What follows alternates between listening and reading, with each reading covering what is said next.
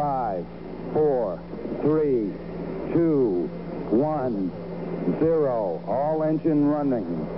Liftoff. We have a liftoff.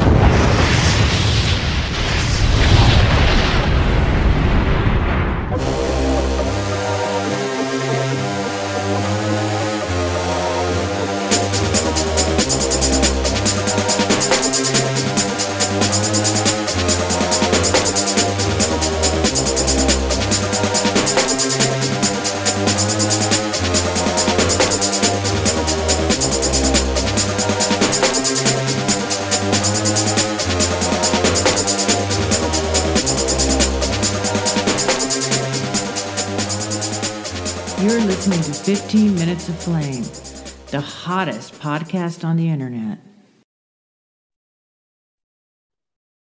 Holy shit.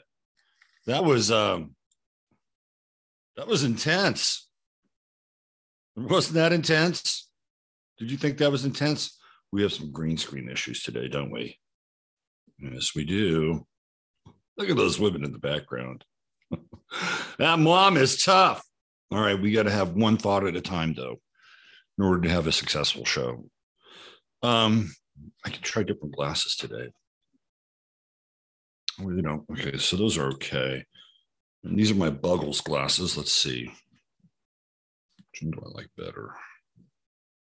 I'll go back to the other ones. I can't find my normal glasses, which do a great job of hiding the bags under my eyes. These, however, expose every single lipid ridge. I mean, this is what's going on here today. You know who I can blame? Right here. Where is he? This guy. Look at him. Look at him. Yes, you're being blamed. But he knows it too. He's got that guilty as fuck look on his face. So sometime, just, that moment, you're just falling asleep. You're on the elevator down. You're like, and then all of a sudden, some shit happens. So I have these big ceramic tiles, and I used to use them at my last place because I had one of those countertops where if you put something hot on the countertop, you could fuck it up, like a pot or a tea kettle. So I bought a couple of these big ceramic tiles so I can put them on the countertop and then put that thing on it and then not completely ruin the countertop. I don't really need them now because I don't have that kind of countertop here, but they're still around and they're heavy. They're not like tiles. And so I had fed them earlier on in the night, but all of a sudden I'm in bed. I didn't hear it. I heard a little meow, meow, meow. And then I fell asleep. I'm on the elevator down. And then I just hear this. And I'd had the TV on too. And I was watching this guy he's a very funny guy called Bald and Bankrupt. He's this English dude who travels all over the world. He's hilarious. And I was watching his video on Vietnam. And he and his buddy took a little side trip to Laos. And it was fucking hilarious. Anyway, I fell asleep during that. It morphed into some other, how YouTube fires up another video. It morphed into some other Cambodian or Vietnamese video. I don't know what the fuck it was. I didn't know what it was until, of course, I hear this shatter and clash. And I think it's part of the video, right? That's how down I was in the sleep. And then all of a sudden I realized, oh shit, it's not the video. It's the asshole in the kitchen. He just knocked off one of these big ceramic tiles. And I don't know how he did it, because the other thing that was there was his food dish, which was empty. And it was like one of these prison protests, like Attica. For those of you too young to remember, Attica was a big deal back in the 70s. And I get up this morning and there it is. It's on the ground. I don't know how he did it. These things are not light. That took almost a superhuman act of will in order to do that. Anyway, it fucked up my sleep. If I had my old glasses, it would disguise the bags a little bit. Anyway, how about that Greg Lake song? Wow. That's like probably one of the most cynical Christmas songs I've ever fucking heard. And that's from 1975 and was remastered. The sound is incredible on the headphones. Holy smokes. Really incredible. And it's oddly redemptive, although I think at the end, was that an Israeli soldier at the end? I don't know. We're going to call him maybe be Palestinian or something, or we'll go down that path. But it's a very cynical song, and I started to tear up a little bit because this is going to be, I think, a really hard Christmas for a lot of people, and a lot of it has to do with the fact that there are people who were in their life a year ago and 2 years ago, and they're not here anymore. Because certain people have decided somewhere along the way that they were going to enforce a remedy to a thing that, while whatever it was and may still be in its current mutation and incarnation, clearly the measures that were adopted in order to combat the thing were egregious and over the top and responsible for the deaths of millions of people. Let's just lay it out the way it is. And so there are going to be people this year who will not be able to experience the company of their loved ones who, for whatever reason, decided that they were going to inject the propaganda. And it's going to be sad for a lot of people. And there are still people who have not recovered from the Great Schism.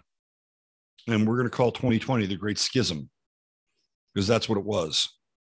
It's when everything got divided through COVID, through George Floyd, the revolution, the overthrow of the government.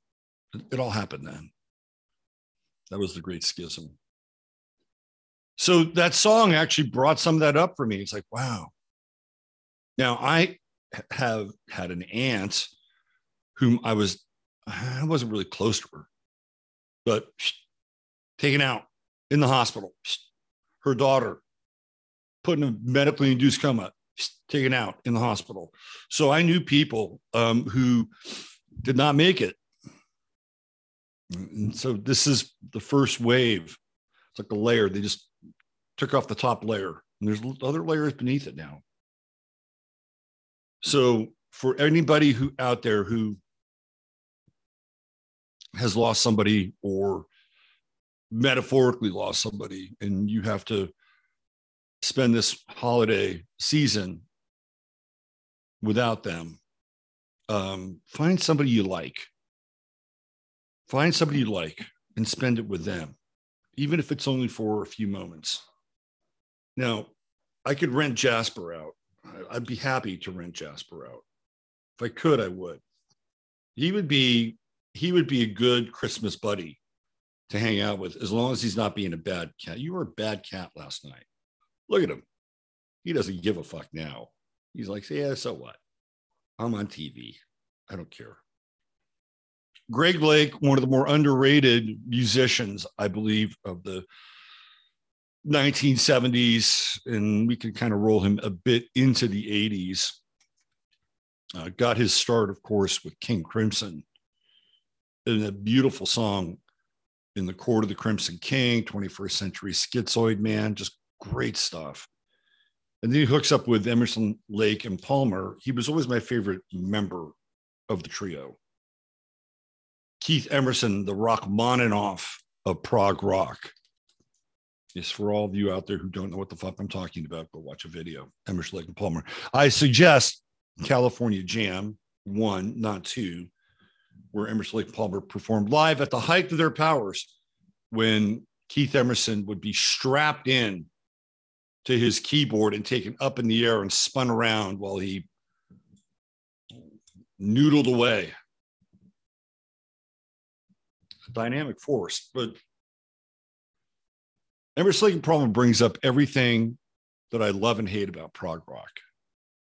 Because there's some things about prog rock I love and some I hate. I like prog rock when it's in about a 5-minute song, maybe max, right? It's like, let's put a frame around it.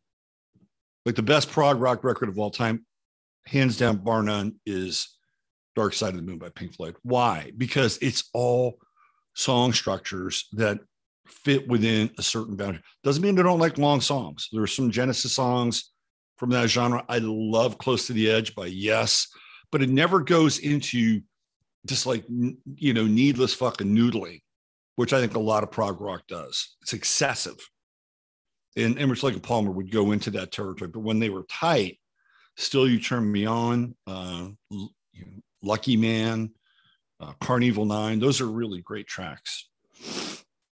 I have the same issues in some ways with prog rock as I do with nu metal. Because I felt like nu metal did not have any like groove. There's no groove in nu metal. That's why I don't really dig bands like Iron Maiden.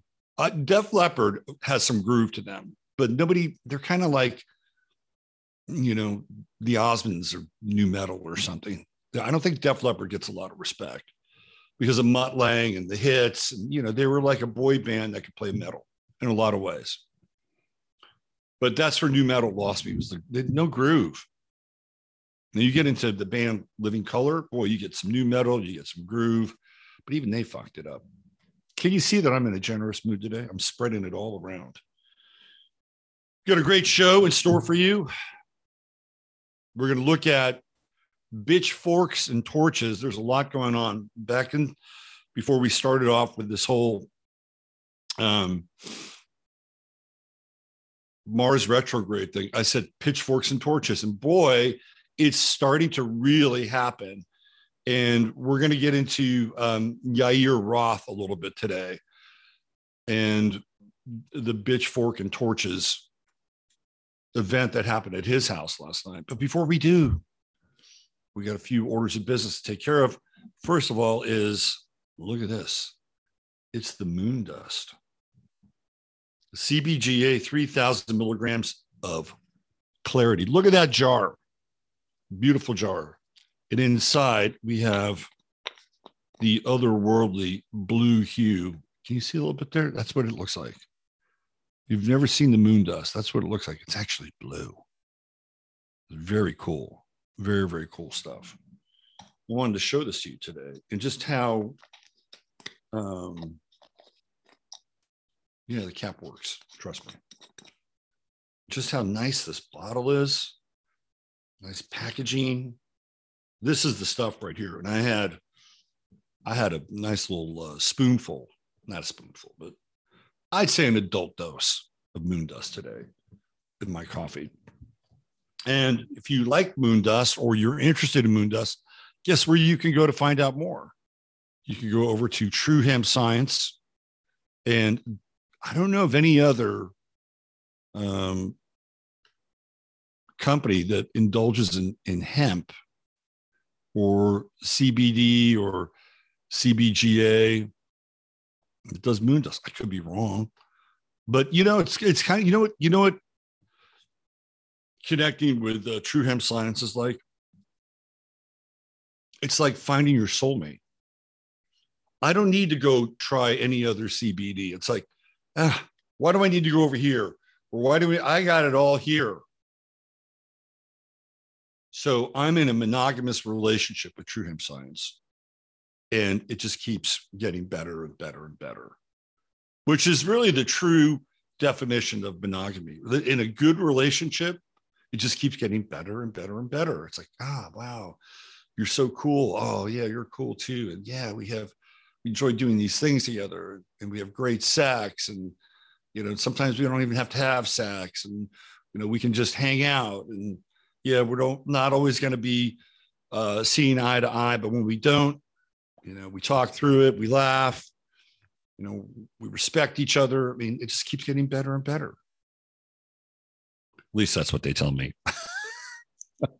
No, it's true. It's true. I can attest to that. So if you go to True Hemp Science, /ref/23. Spend $100 or more, you get some free product. You spend $150 or more and you get free shipping. And the True Hemp Science stuff makes great gifts. My buddy Tom, God bless you, Tom. Thank you so much. He cares about me and my sleep and my rest so much. He doubled up. He sent me some gummies. So I'm gummied up. Thank you, Tom, for doing that. And so what does that mean? It means you can make a really good gift.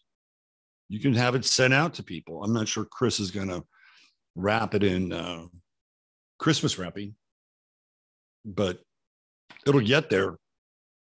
So I don't know if Chris is doing bundles yet. Maybe he will by next week. I run the guy ragged. I'm like, hey, what about this? Hey, what about this? And he's like going in 10 directions because he's just trying to keep up with his growth curve. Anyway, True Hemp Science, check it out. Check out the moon dust. It's a marvelous night for a moon dust. All right, let's see what's going on in Chattaria. Who do we got? There's my brother, DJMC. Where is everyone? You were early. You clocked in at 8:59. There's Ryan. What's going on, brother Ryan? The president of the International Introspective Woodworkers Union of the World, the IIWWW. Actually be IIWUW. The IWU. President of IWU. Speaking of Tom, there he is. Morning, TJ. Thank you for the gummies. A mighty fine addition to my medicine cabinet. I didn't do Discord last night. I'm sorry. I apologize. You know why? I fucking fell asleep, which is why I went to bed early. I'm sitting there. I'm on the couch, made myself a nice little dinner, and then cue up Pat Travers. Boom, boom, out go the lights. It's 9 o'clock, and I fucking missed the Discord window. I'm sorry. And I won't do it tonight, and I can't do it tomorrow. Tonight, we got my astrological son, Dr. Narco Longo. I'll be on his show. And then tomorrow with the great Giuseppe Fafanculo. So we got back-to-back. And then I guess today, a new show with my new friend, Olga Perez. I'm very excited about that. Very, very excited. And, I guess David is getting married. Yeah, he proposed to Sophia. Yeah. Big changes in David Palmer's life. Baby, marriage. Wow. What's next? A dog? He gets a dog. He's 100% in. 100%. I mean, he's already 100% in, but man. Big changes in the life of the Leo King. Expecting a Leo cub. Very cool. Congratulations, David. I haven't told you, and I know you're probably asleep right now and you don't check in and watch this show, but that's okay. Congratulations to you and Sophia on all fronts. All right, let's see who else we have. JJ, what's happening? Miss Reine de Blanc, good to see you. Looking forward to my little Christmas gift. Actually, it's not for me. PMSO LLC. That is Janine. Good morning, everyone. Holy Mother of God. It's a deep freeze here in Arizona. I listened to Robert's show yesterday, gathering wood for the fireplace. Stay warm, Janine. There's Hucklebuck 411. Good day to you. What's happening, Huck? Cappy Carey. Cappy Carey. Carey, I got to get at you. I'm going to send you a text today. Double B, Beth Berry, checking in. What's going on, Beth? Wendy says, the beautiful one. The beautiful one. Here's Sony, the classy one. Steve, you're on my list today as well. I'm gonna reach out to you. Good morning to you. Man Thor at the door. Steve, the Wonder Thundercat Mercer. Well, there's Maurice 100. Good morning, all. Raining pretty good here right now. Kelly B, bubble glasses for the win. in my opinion. Laugh out loud. Morning phone. Hi, Kelly B. Good to see you. He had that guilty fucking cat look, didn't he? He did. And then I brought him back on and he was like, different. He's like, I don't give a fuck now. You saw that. You saw that with him, didn't you? You get it, Michael. Let's see. Who else do we have? A lot of hellos in here. Lyle. So Grant Wall's wife, Dr. Celine Gounder, who specializes in infectious disease and global health, is on CBS dispelling rumors about his death. That thing is really weird. The Grant Wall thing is really weird. I watched his brother, and his brother didn't shed one fucking tear. Now, maybe his brother had emptied the tear ducts. The whole thing is weird. But does that is that out of line for the times we're in right now? Boy, I got some weird for you today. Good to see you, Lyle. I think Lyle will make a good guest. All right, who else do we have here? Catherine Kramer. What's going on, Double K? We'll call Catherine Kramer Special K. That'll be her new nickname. Wendy is the beautiful one. Sony's the classy one. And Catherine is Special K. What are we going to call Kelly? Kelly needs a moniker. I have to come up with it. It'll come to me. I can't force a name. JJ says I lost 3 people in the first year from, yes. A lot of people. Jasper needs a Santa hat. I was thinking the same thing, Tom. Absolutely. Epitaph is a great song by King Crimson. Again, a band that I kind of like and a band that I don't always like. It's like prog rock. There's some prog rock, man, some of it is so good. And then some of it is just, a lot of it's just dreck. It's like, ugh. It's like overplaying, all these different time signatures, noodling. It's like, chop it up, clean it up, streamline it. You know what I'm saying?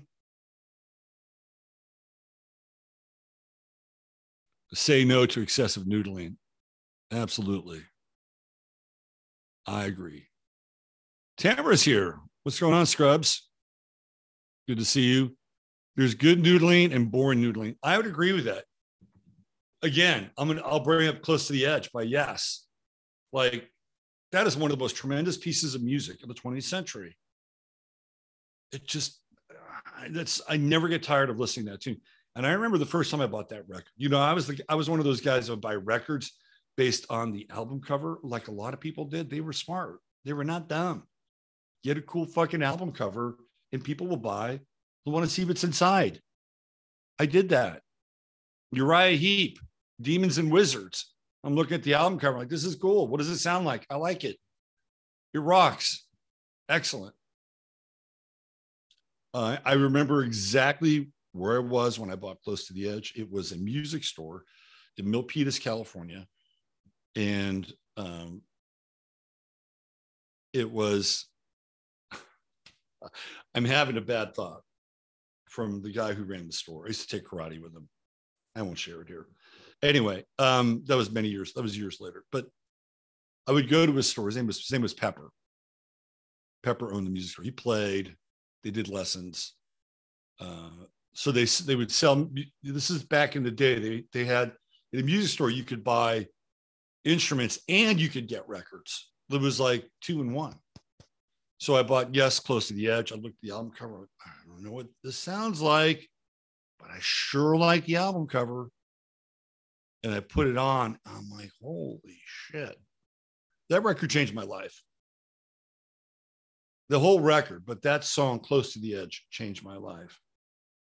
I felt like I was in heaven when I listened to that song. It was so good. I'll tell you another record that I bought just based on the cover that did not disappoint. And that was Todd Rundgren's Utopia with the eye in the center and all the geometric shapes.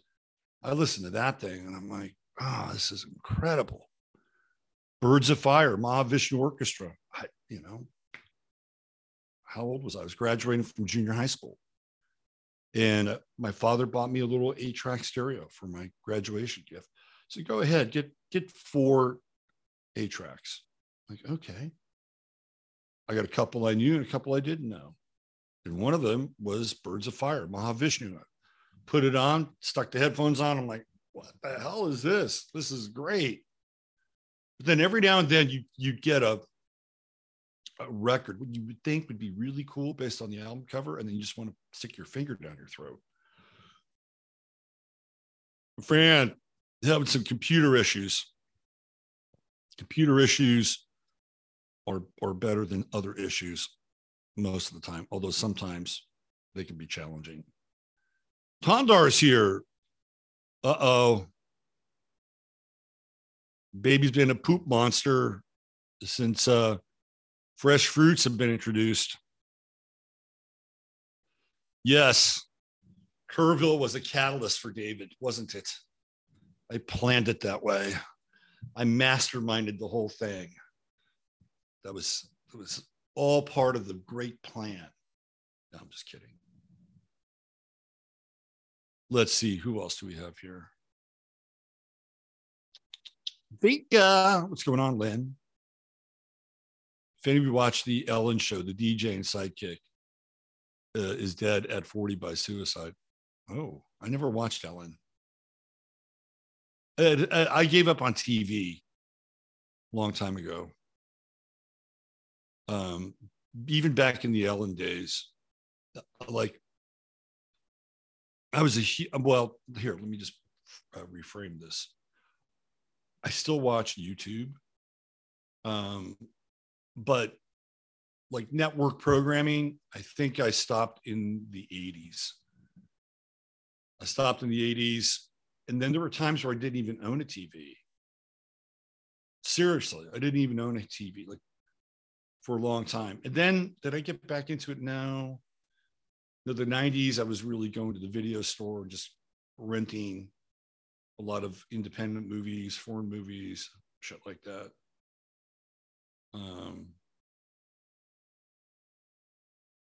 What else TV wise? I think there was a little bit of a run in the 90s where I watched the X-Files. That I made an exception for the X-Files.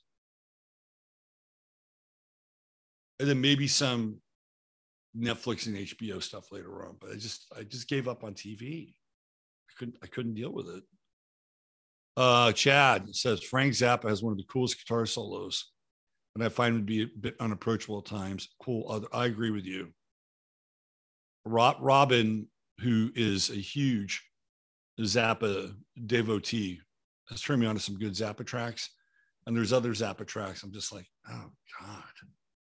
Especially the Flo and Eddie shit. I hate it. It's all these weird little inside jokes, and they all think it's really fucking funny. And I'm like, it's not funny. It's only funny to you. It's not funny to me.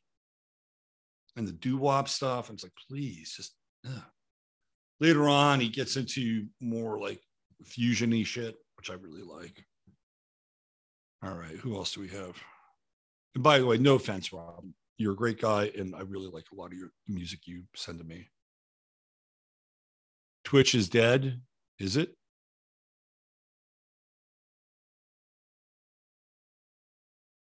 Pam says, or Janine says, I do not have a TV. I took them out of my home in 1998. User 13, I don't own a TV. Everything I want to see is online anyway. Well, so I have TVs, but then I just hook them up to Roku. That's it. All right, Tondar is getting a little TMI there. These women look mean. Oh my God. SP Dimples. We got an SP Dimples sighting. Hey, SP. Welcome. Did I skip over SP? There she is. Love Robert's aesthetic. Thank you, SP. Okay, let's look at the background. The mom looks like she could kick your ass. That's a woman capable of cold rage. Cold rage. Don't give her the wrong fucking Christmas gift. The daughter's a little more slightly redemptive, although she probably has a little bit of an S&M side to her. Not pretty attractive woman in her own right. The daughter. Mom, this family, you know what this family reminds me of? This family reminds me of a family from Texas. There's a flock tree. Remember the flock tree? Do they still flock trees? Or is that environmentally unsafe? I used to love the flock tree, especially the colored flock tree. So there was a time when I was, I think it was around 7. And it was Christmas. This would be December 1967. And of course, you get up and you do all your gifts and everything. And where I lived was San Bruno, California, which is shares the same airspace as the San Francisco International Airport. We could actually hear like the calls at night on the PA. I thought it was cool. Like, man, there's a world going on out there. There's a big world going on out there. So we had this block. It was the block. This is when a very different time. It was like this weird kind of transition from like the late 50s, early 60s. Things weren't all developed out at that point in California like they are now. So the end of the block where I lived, which ran on El Camino Real, was the foundation of a house that had been there. It was like a kind of big empty lot. It looked like it had been in a war or something. And during the holidays, these guys would like just occupy it. I don't even think they paid anybody any rent. They were very smart. They occupied it and they would sell Christmas trees there. So you would just, they had Christmas tree lots. Now you go to the supermarket or Walmart, you buy your Christmas tree. They didn't really happen back in the day. So people would just roll in there, park on El Camino, grab a Christmas tree and go, right? So it was Christmas Day and I was out with my buddy and we walked down the street. So they're packing up all the trees. And I asked him, I said, what are you going to do with those trees? I said, oh, well, we'll probably chop them up or whatever, I forget. And I said, yeah, can I have one? He said, sure. So he gave me and my buddy each a tree. And I got this blue flock tree. And I was so fucking happy. And I walked it all the way back to the apartment. We were in the second story of this apartment. I walked it up the steps and I brought it and I opened the door. I said, look what I got. And I put it in my bedroom. I'm like, I'm going to put all my gifts under my new tree. So that tree was my tree. And it was fun, a lot of fun. Now, in the living room, we had a different kind of tree.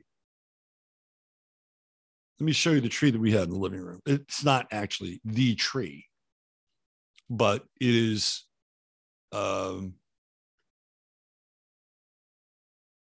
these are such weird pictures. So we had one of those aluminum trees. Did you guys ever have an aluminum tree? It was so 1960s. So the aluminum tree we had, it was like, I'm going to get into some of these pictures. They're hilarious. The aluminum tree didn't need any lights, although some of these people, I think, put some lights. You used to buy this like color wheel. So it was a lamp and it had red, yellow, green, blue, and it would just rotate. So there was this ever shifting kaleidoscope of colors on your aluminum tree. Now, when you look at the aluminum tree, it brings out a different side of women. Now look at this woman right here. That's not an aluminum tree, but I had to bring her up. She's fucking serious, right? She's like, you better stuff that stocking, motherfucker. And you better stuff it good. Look at her.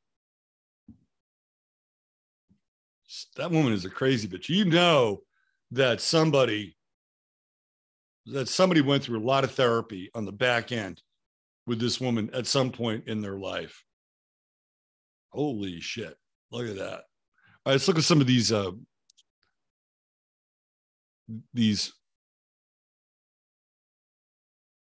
it's like you got the aluminum tree there. What is this? This could be, I think this is like a restaurant or something. Look at her. Mid-century women enjoying aluminum. It brought out a different side of the woman, for sure. Look at that. She's wearing the right Christmas color. Oh my God. She's got the silver shoes. Well, Fleetwood Mac, silver heels. Oh, matches the tree. That looks like a stage back there, doesn't it? And they have the juke. Is that it? That's a jukebox, right? Oh my God. She's a little confused though. Like from here on down, she's ready to play. And from here on up, she looks a little angry too. You better do it right there. Oh, here's another one. Look at her. It's the aluminum tree. There's something about the aluminum tree that brings out the suburban sex pot in these moms. Look, she's even got the frosted hairdo to go along with the fucking tree. My father used to do that to my mom, not put her in a teddy. But my father used to be a hairstylist. So he would frost my mother's hair. Used to smell the chemicals and shit. Look at that. Oh my God. Let's see some more of these. They're hilarious.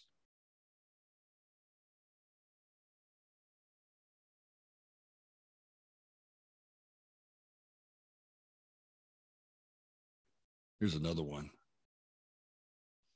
Look at the hair in this one. This is some 60s hair. Oh, come on. Just continue with.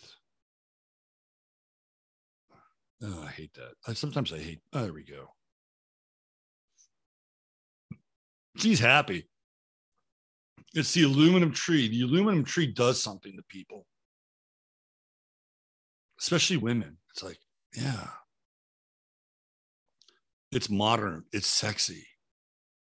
It's aluminum. Here's another one. The hair thing is interesting. This is on Facebook. Oh, look.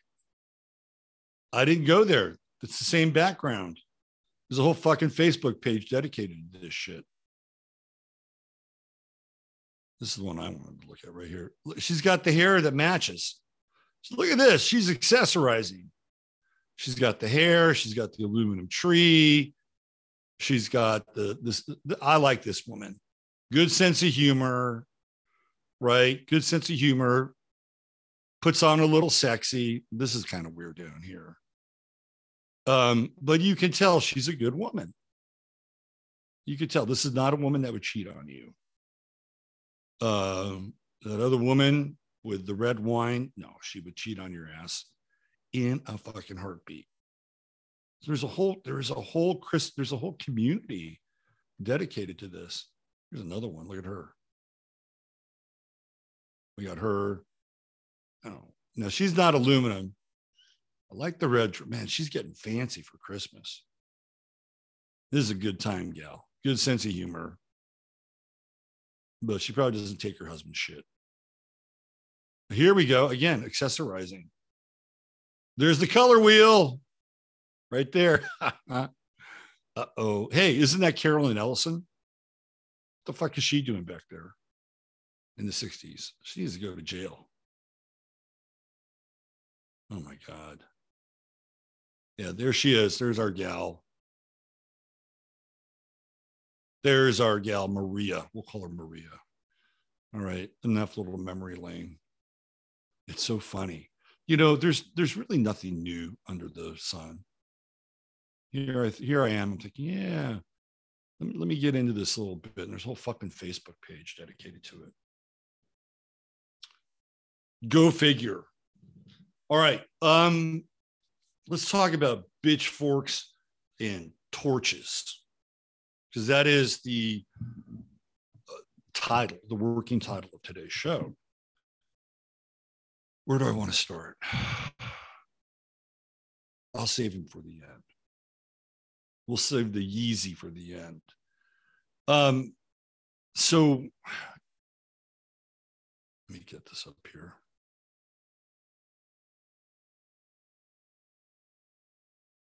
I got that Greg Lake song on my head now.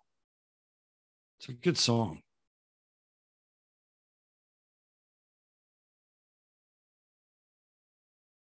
All right, let's bring this up.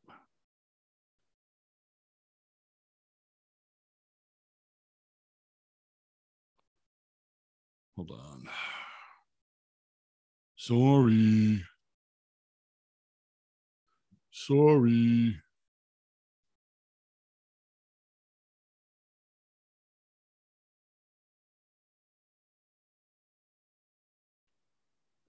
Get all these guys mixed up now.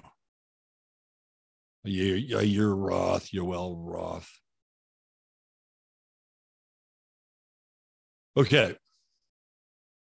I think I can do this on CNN.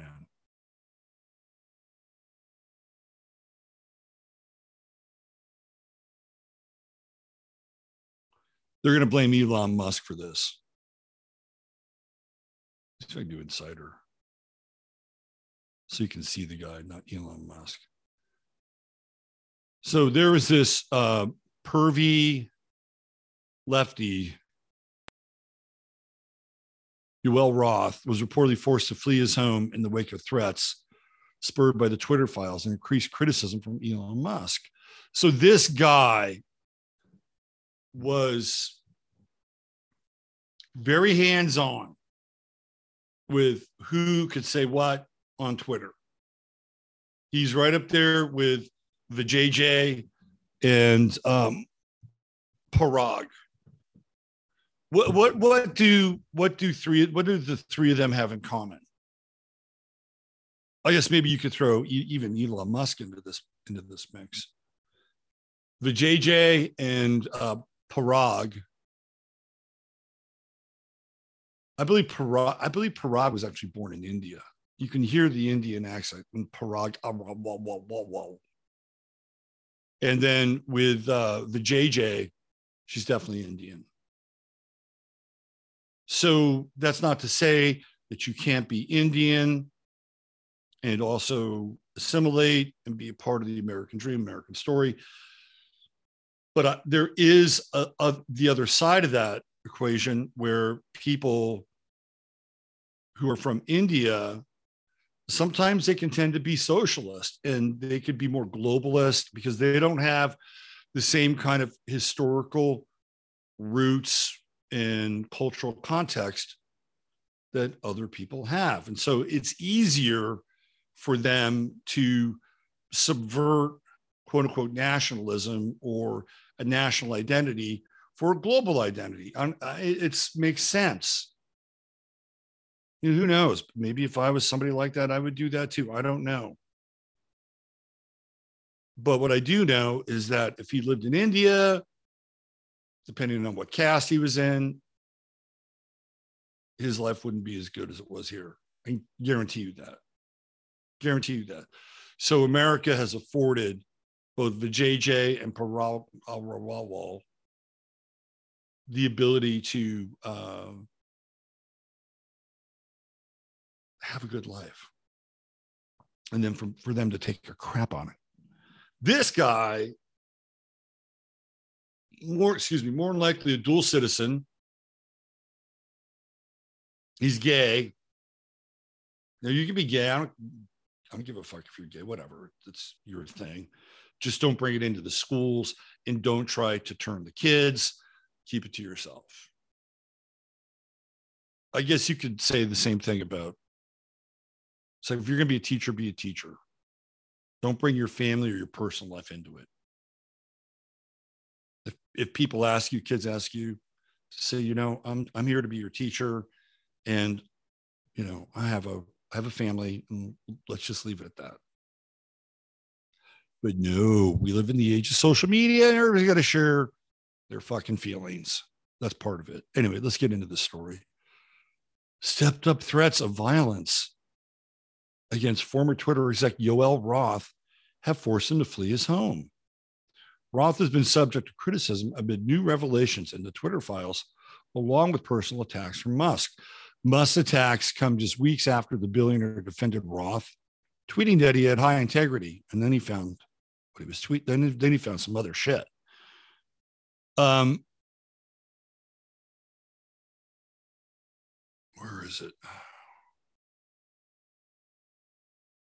So Roth called Donald Trump a racist tangerine. We've all made some questionable tweets, me more than most. But I want to be clear, I support Yoel. My sense is that he has high integrity. So the reason why he fled, and they're not even talking about this, it's this piece right here.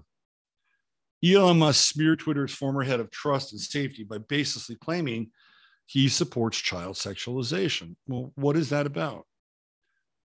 Musk posted a snippet of Roth's 2016 PhD dissertation from the University of Pennsylvania titled Gay Data, and said, looks like Yoel is arguing in favor of children being able to access adult internet services in his PhD thesis.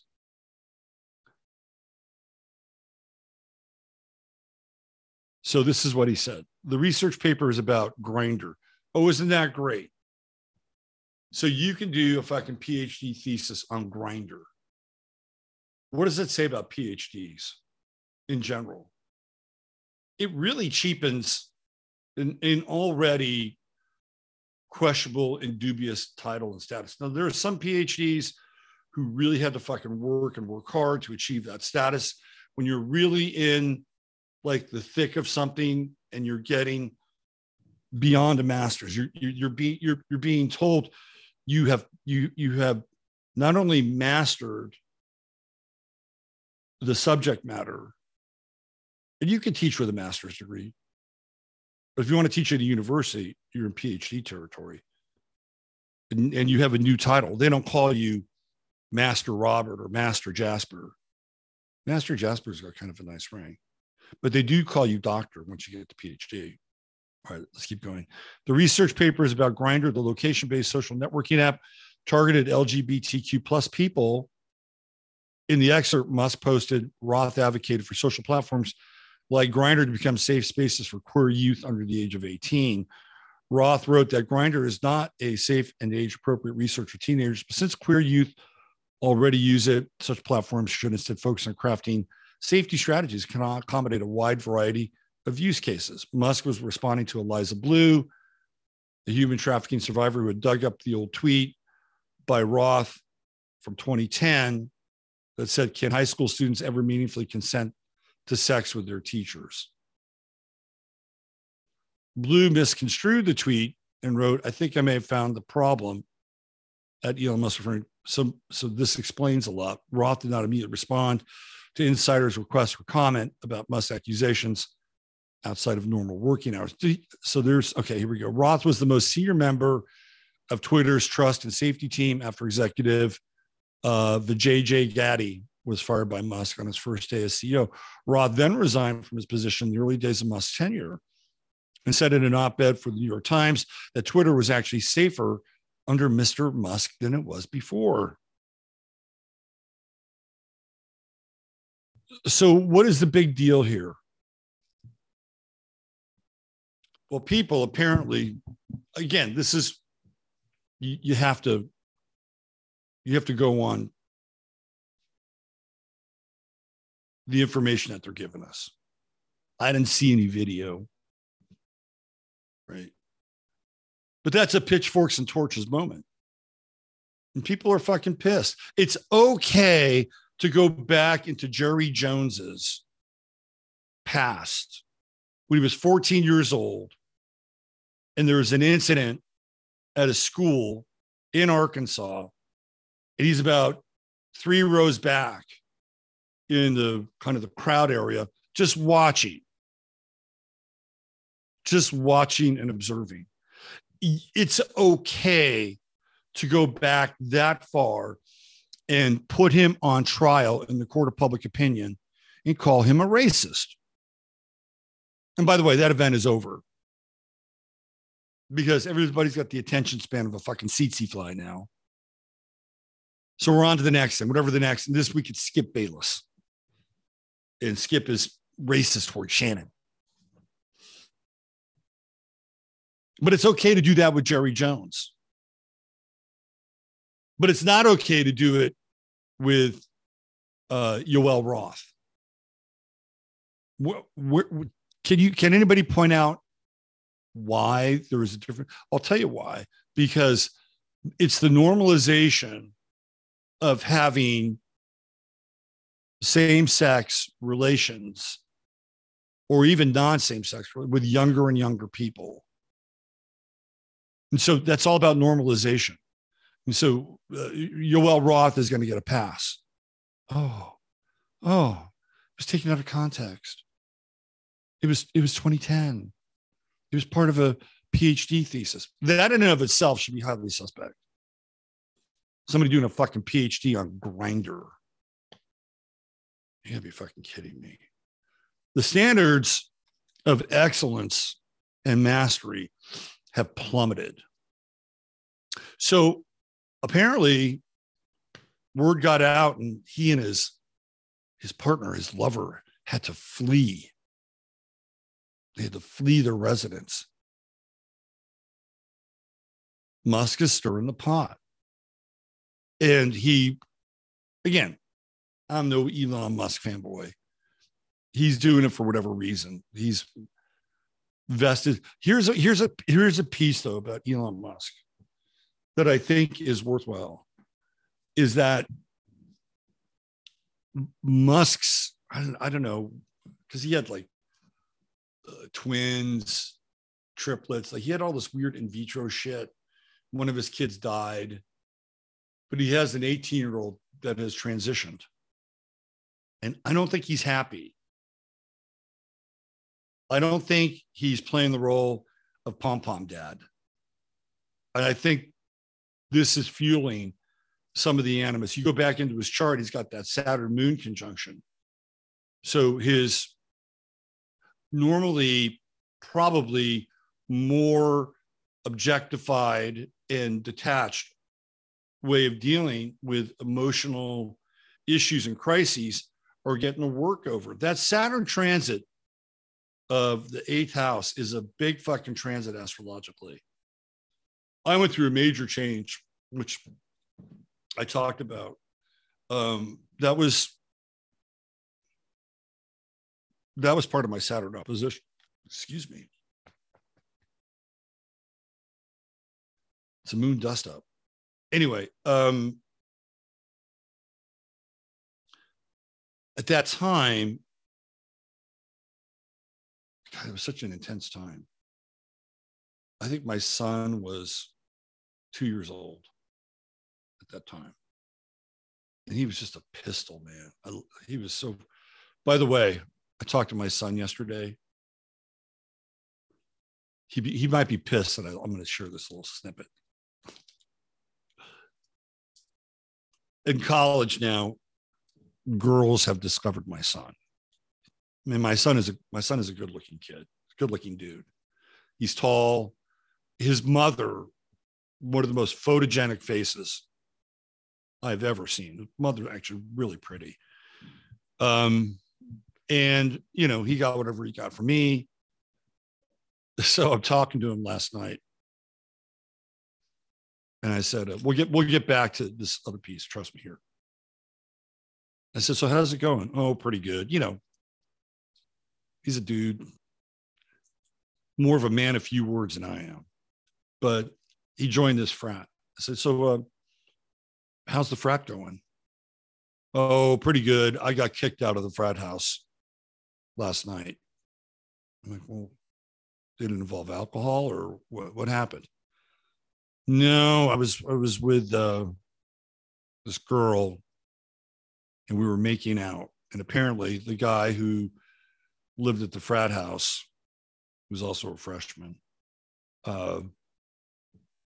didn't like it because he was into that girl. So he kicked me out.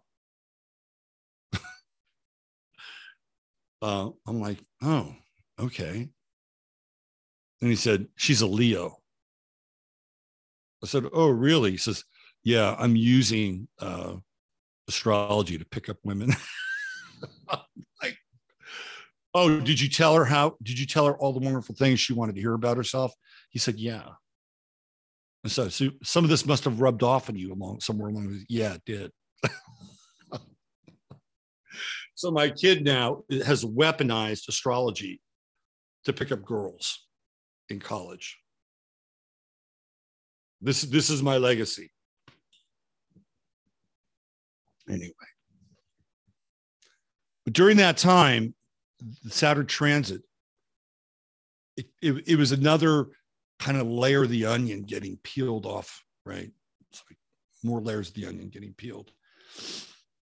And I remember really, like, I had already gone through a dark phase, but this was my dark institutional phase. I was really starting to begin to go after these dark institutional networks, or these networks that I thought were really dark. And there's like a lot of new, it's like it was turning on a lot of the new age. And I was already kind of out of it, but I was starting to turn on it. And I started to write pieces that had to do with psychotronics and propaganda. And that was all with the Saturn transit of the 8th house.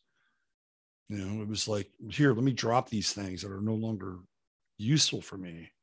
Because that's what happens with Saturn. You got to drop, right? You're going through the underworld and you're trying to find something useful that you could take back up when you hit that 9th house transit. It's a very shamanic journey. So that's what I was going through. It was a very intense time, man. So intense. So that was part of it. So Elon Musk is going through that now with Saturn conjuncting his moon and dealing with things like so he's actually becoming probably more emotional, not less emotional. I still don't trust the guy. I mean, the whole Neuralink thing is like something I'm not into. But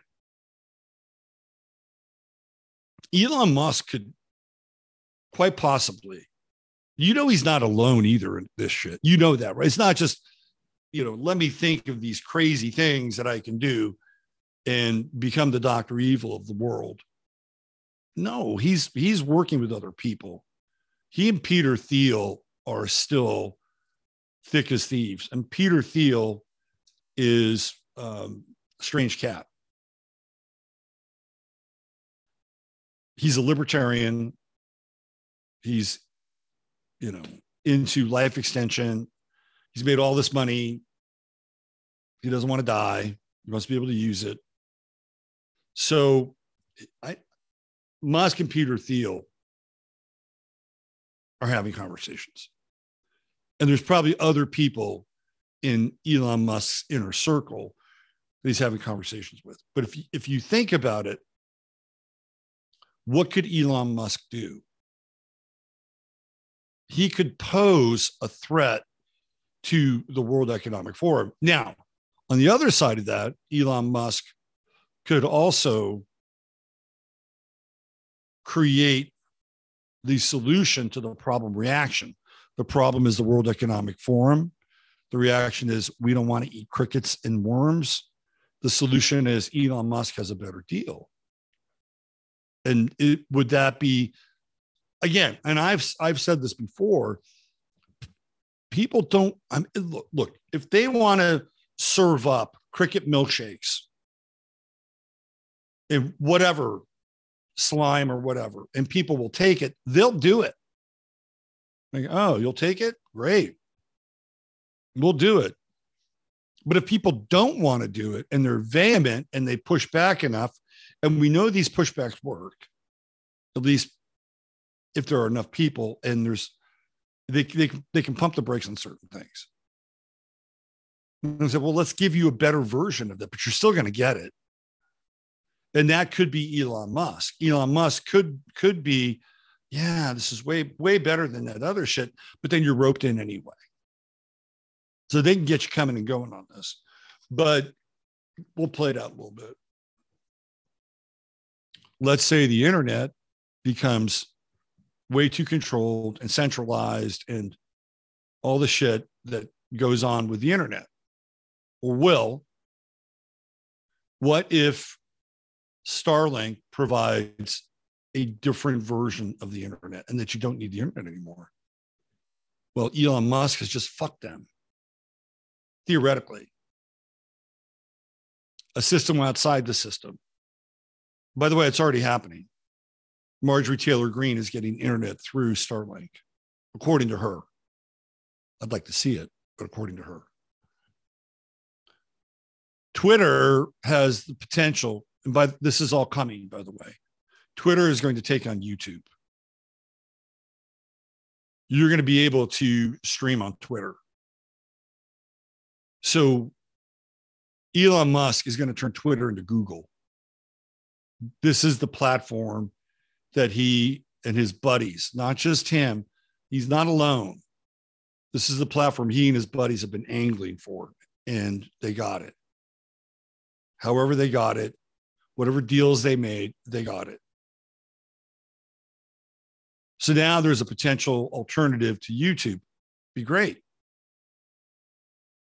It's going to be that blue check mark that you spend $9.99 a month for. I might even get one, but thinking about getting a blue check mark.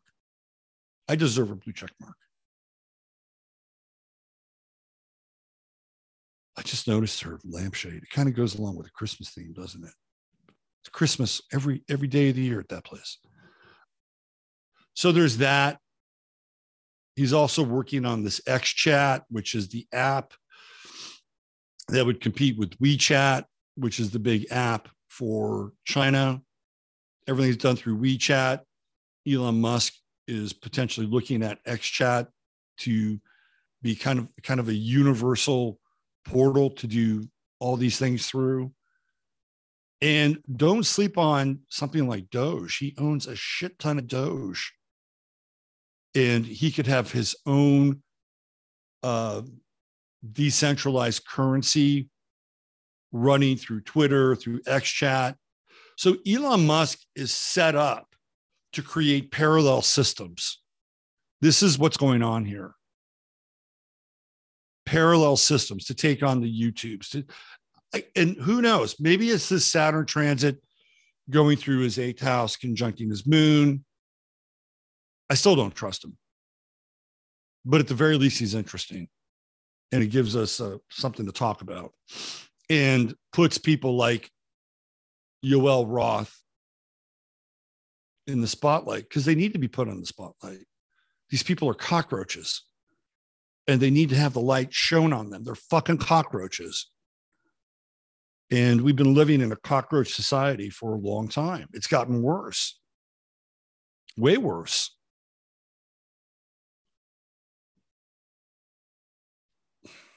So Jason Whitlock had an interesting conversation last night. We're going to get to Brazil here in a second. Jason Whitlock was talking about, we're getting into some sports minutia here. I'll talk about some people you probably don't even know. Some of you might, but over on FX1 or Fox Sports, that was the network that Jason was at prior to eventually winding up on the Blaze. And the big show over there is, I don't even know the name, but it's just like, it doesn't really matter. But this was Shannon Sharp and Skip Bayless. And Skip is a Sagittarius. His brother Rick is a famous chef and specializes in cuisine from Mexico. specifically Oaxaca. And Skip, sports writer, and for a very long time, he was a guy that was a contrarian. And he would always write articles that were not always laudatory. He didn't shake the pom-poms. He shook the branches. So he got a reputation for being that guy. Bounced around a lot. Dallas Morning News, I think, or the Dallas Star. Wrote for the Chronicle. I think he wrote for one of the LA papers. And eventually he got booted up to ESPN, and he did a show called First Take with Stephen A. Smith. And it was the birth of the debate format in sports. So eventually Skip is offered a better deal by Fox Sports, and to recreate the show with Shannon Sharpe, who I can't stand.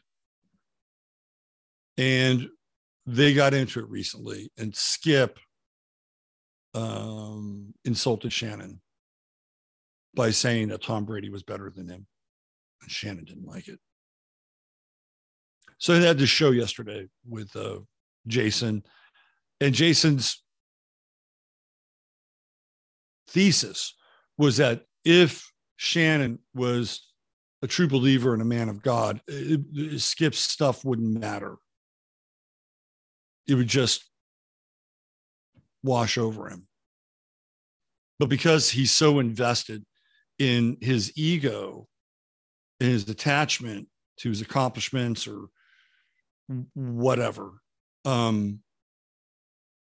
it creates a shaky foundation.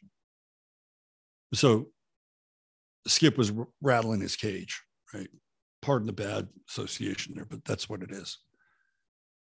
So then he had Royce on, and Royce is getting more radical every day. He's got this new setup where he's sitting in this chair, and he looks like part revolutionary general and part guru.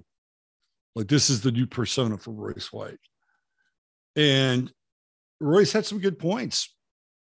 And he talked about, and Jason said, well, in Christianity, you turn the other cheek.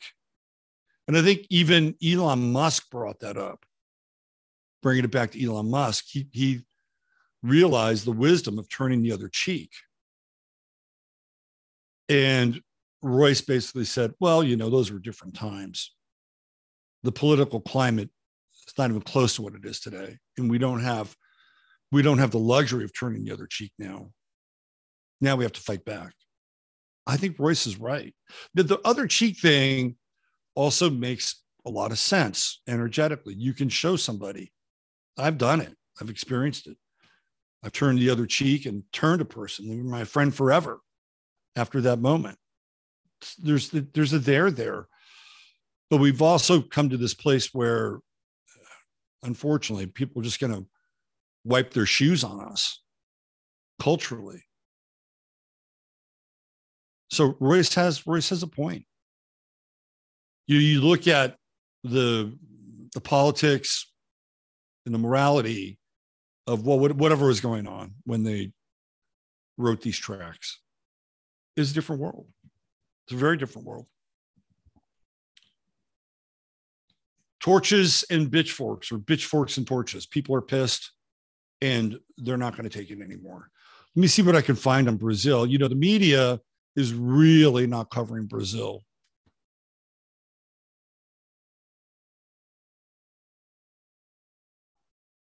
The media up here is just not paying attention to what's going on in Brazil.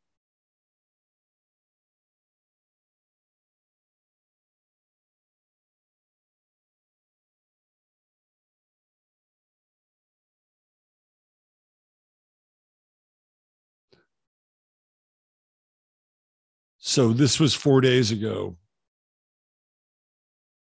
And you're going to get mainstream media news. Bolsonaro basically got trumped.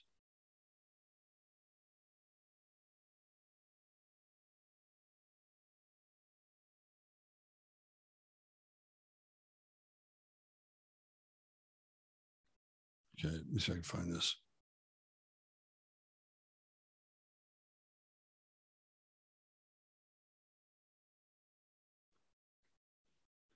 So Brazil is in an information war, and Bolsonaro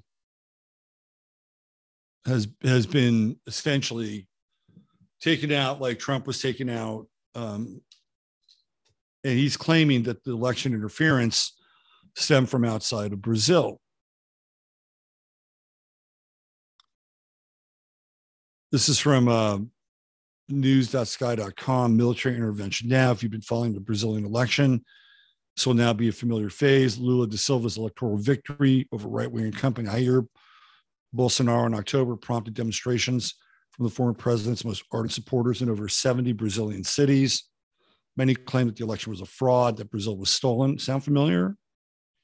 And called for the military to step in. 5 weeks on, demonstrations continue, but have dwindled online. However, these calls are stronger than ever. Experts have told Sky News the election result has made calls for military coup the dominant narrative among Brazil's online far-right groups, which on Telegram have seen increased radicalization. In them, we found baseless claims that a coup is imminent or even already underway, circulating in forums with a combined following of over 300,000. And with Lula's upcoming inauguration on 1 January, sound familiar? Experts say we can expect to see this kind of discourse escalate. Again, we're talking pitchforks and torches. You're not going to get the information out of Brazil that you're going to need, because people are fucking pissed. They're pissed. And Bolsonaro is an Aries. He's not like Trump. He is not like Trump. He's not above using the army, using the police, using whatever tactics that are available to him in order to either stay in power, right the wrongs, whatever. Now, it may just be another series of optics and, psychological operation, but he's an Aries, and Aries do not like to lose. That's number one. And number two, they never apologize for the things that they do. It's very rare. I was surprised that Kyrie Irving even went down that path. They must have really put a shit ton of pressure on him. That's all I can say, in order for him to even moderately apologize for that bullshit that happened with him in his tweet. He's been very quiet on the tweeting front lately, hasn't he? So that's another pitchforks and torches moment. Now, they're saying also in Brazil that the protesters, look at this. This is from 4 weeks ago. Green outside, red inside. Brazil's army irked by communist watermelon jabs.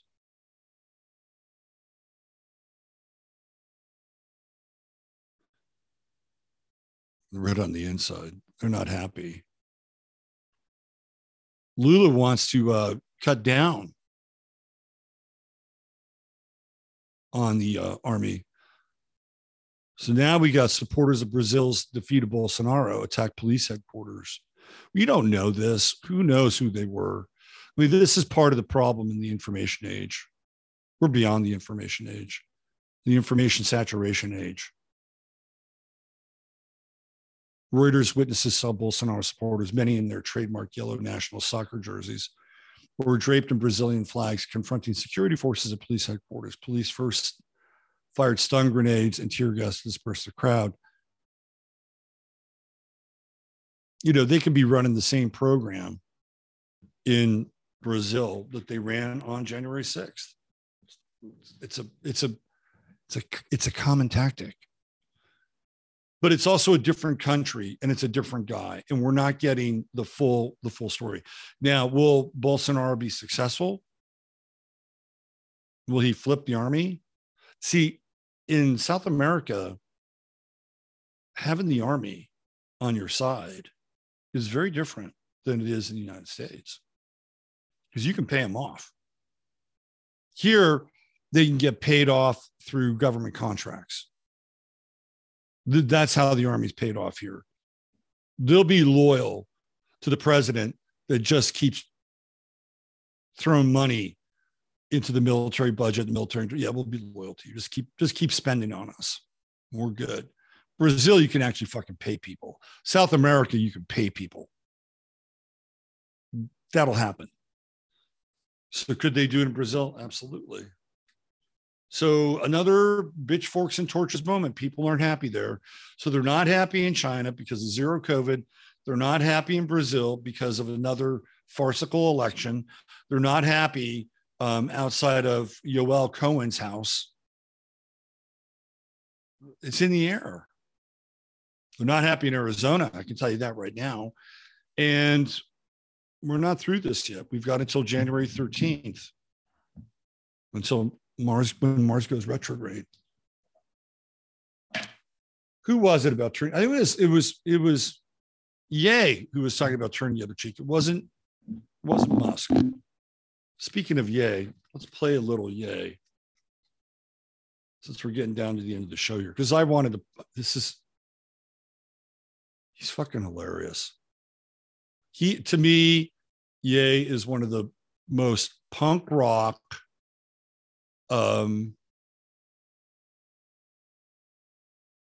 performance artists. He's a performance artist on the planet. He's a punk rock performance artist. So this video comes from him being outside of church. If we could grab this.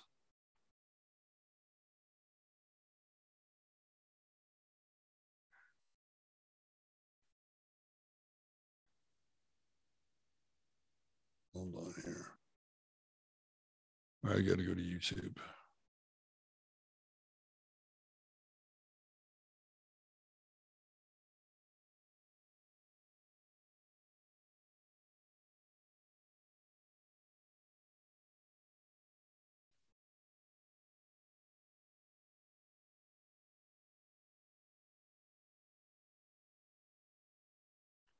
It's right here.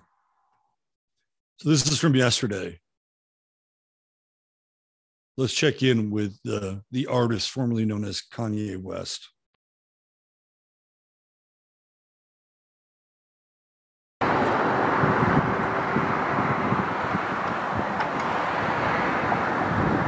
This is LA. The Calabasas.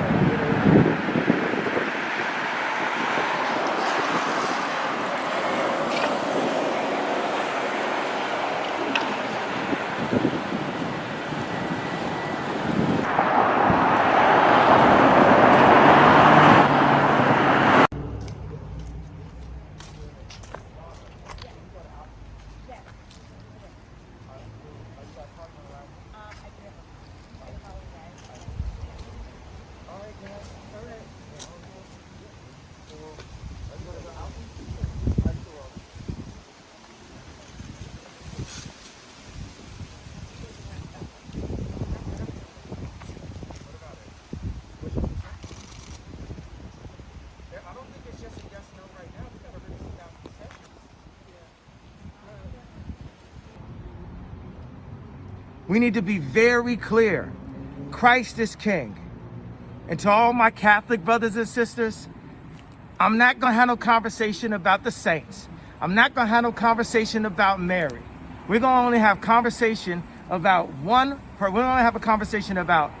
one being, that is Jesus Christ, who is Lord. And that is the focus. It's simple. There's no other books, textbooks, movies, iterations of it. It is simple. On Easter, he rose. We can go back and forth. Hey, we feel like it's less Christmassy now. We don't even know if Christmas is really Christmas. There's a lot of arguments out there about if it's not. But we know that the Lord rose. That is the focus. And it's through that I design better, that I create communities better, that I make better decisions, and that I love harder. This is the time I feel so blessed to be used by God in a situation like this. And when we pray with open hearts and not condescendingly. There's something that I really don't like is when a Christian, instead of cursing, they say, I'm going to pray for you. He's right. All my Christians out there know when people do that, but they're really being condescending. They got, you know what I'm saying? They got those you know exactly what I'm talking about. They got those condescending prayers, right? So they say, I'm going to pray for you. Let's pray in good spirits and good wills. I'm a young Christian. I'm not the best designer and the best theologist. I love Jesus. I love God. I love family. I love my family. My family has been destroyed by Satan. Period. You know, we want to pinpoint human beings, but it's time for us to love. It's time for us to hug each other. Let me show you this image that I made that I'm working on right now. This is hilarious. What do you think of that?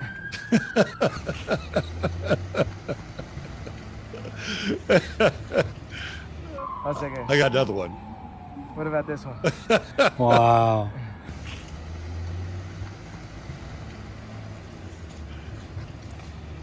God the glory. Praise God. Okay. Praise God. Give the God the glory. In Jesus' name, amen. Amen. He is the most entertaining fucking person on the planet right now. I mean, here he is. He probably even cut out those eye slits himself. Here, let me cut these eye slits out. I want people to see my eyes now. So he probably cut those eye slits out. He looks like Black KKK or a Middle Eastern terrorist. I mean, there's all kinds of strange associations with that mask and that face. And then he just goes full hardcore Jesus.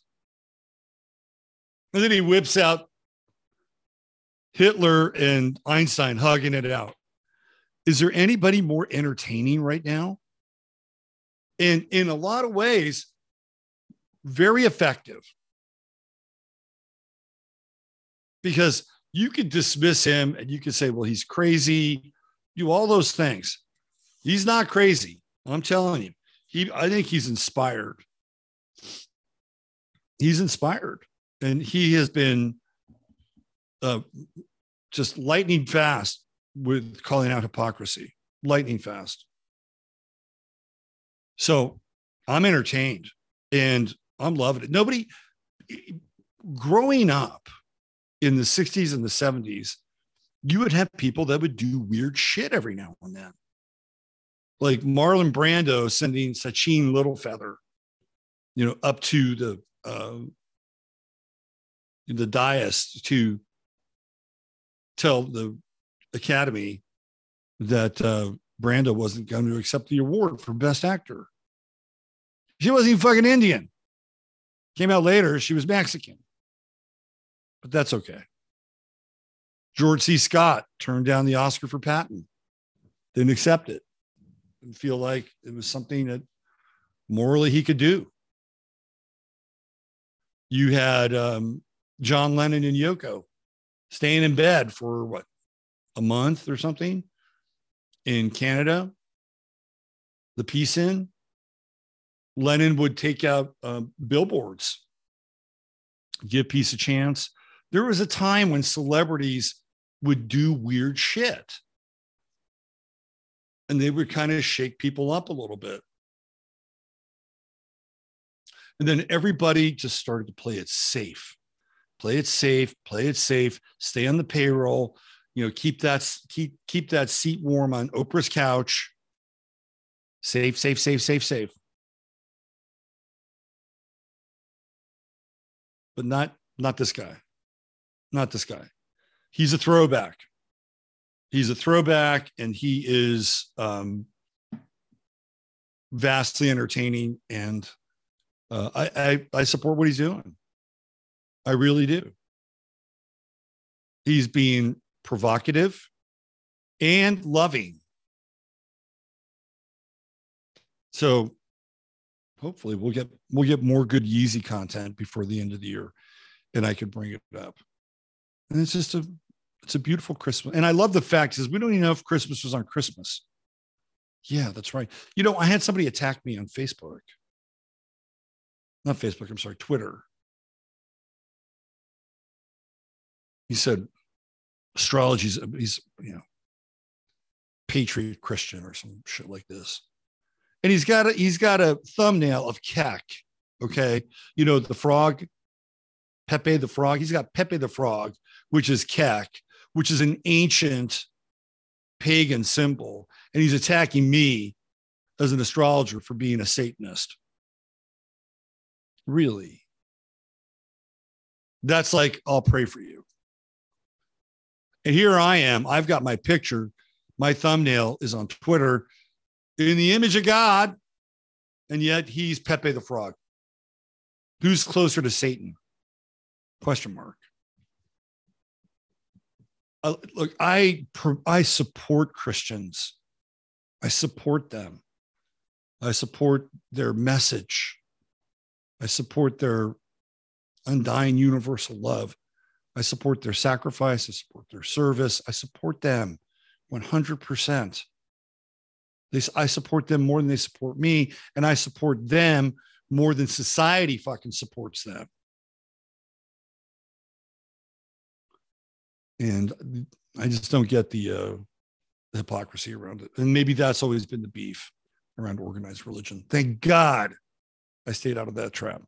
Use your head in order to somewhere feel your heart safe as possible. I'll be back tomorrow, and I'll have some shows to link to by the end of the day. See ya. Take care. Bye for now.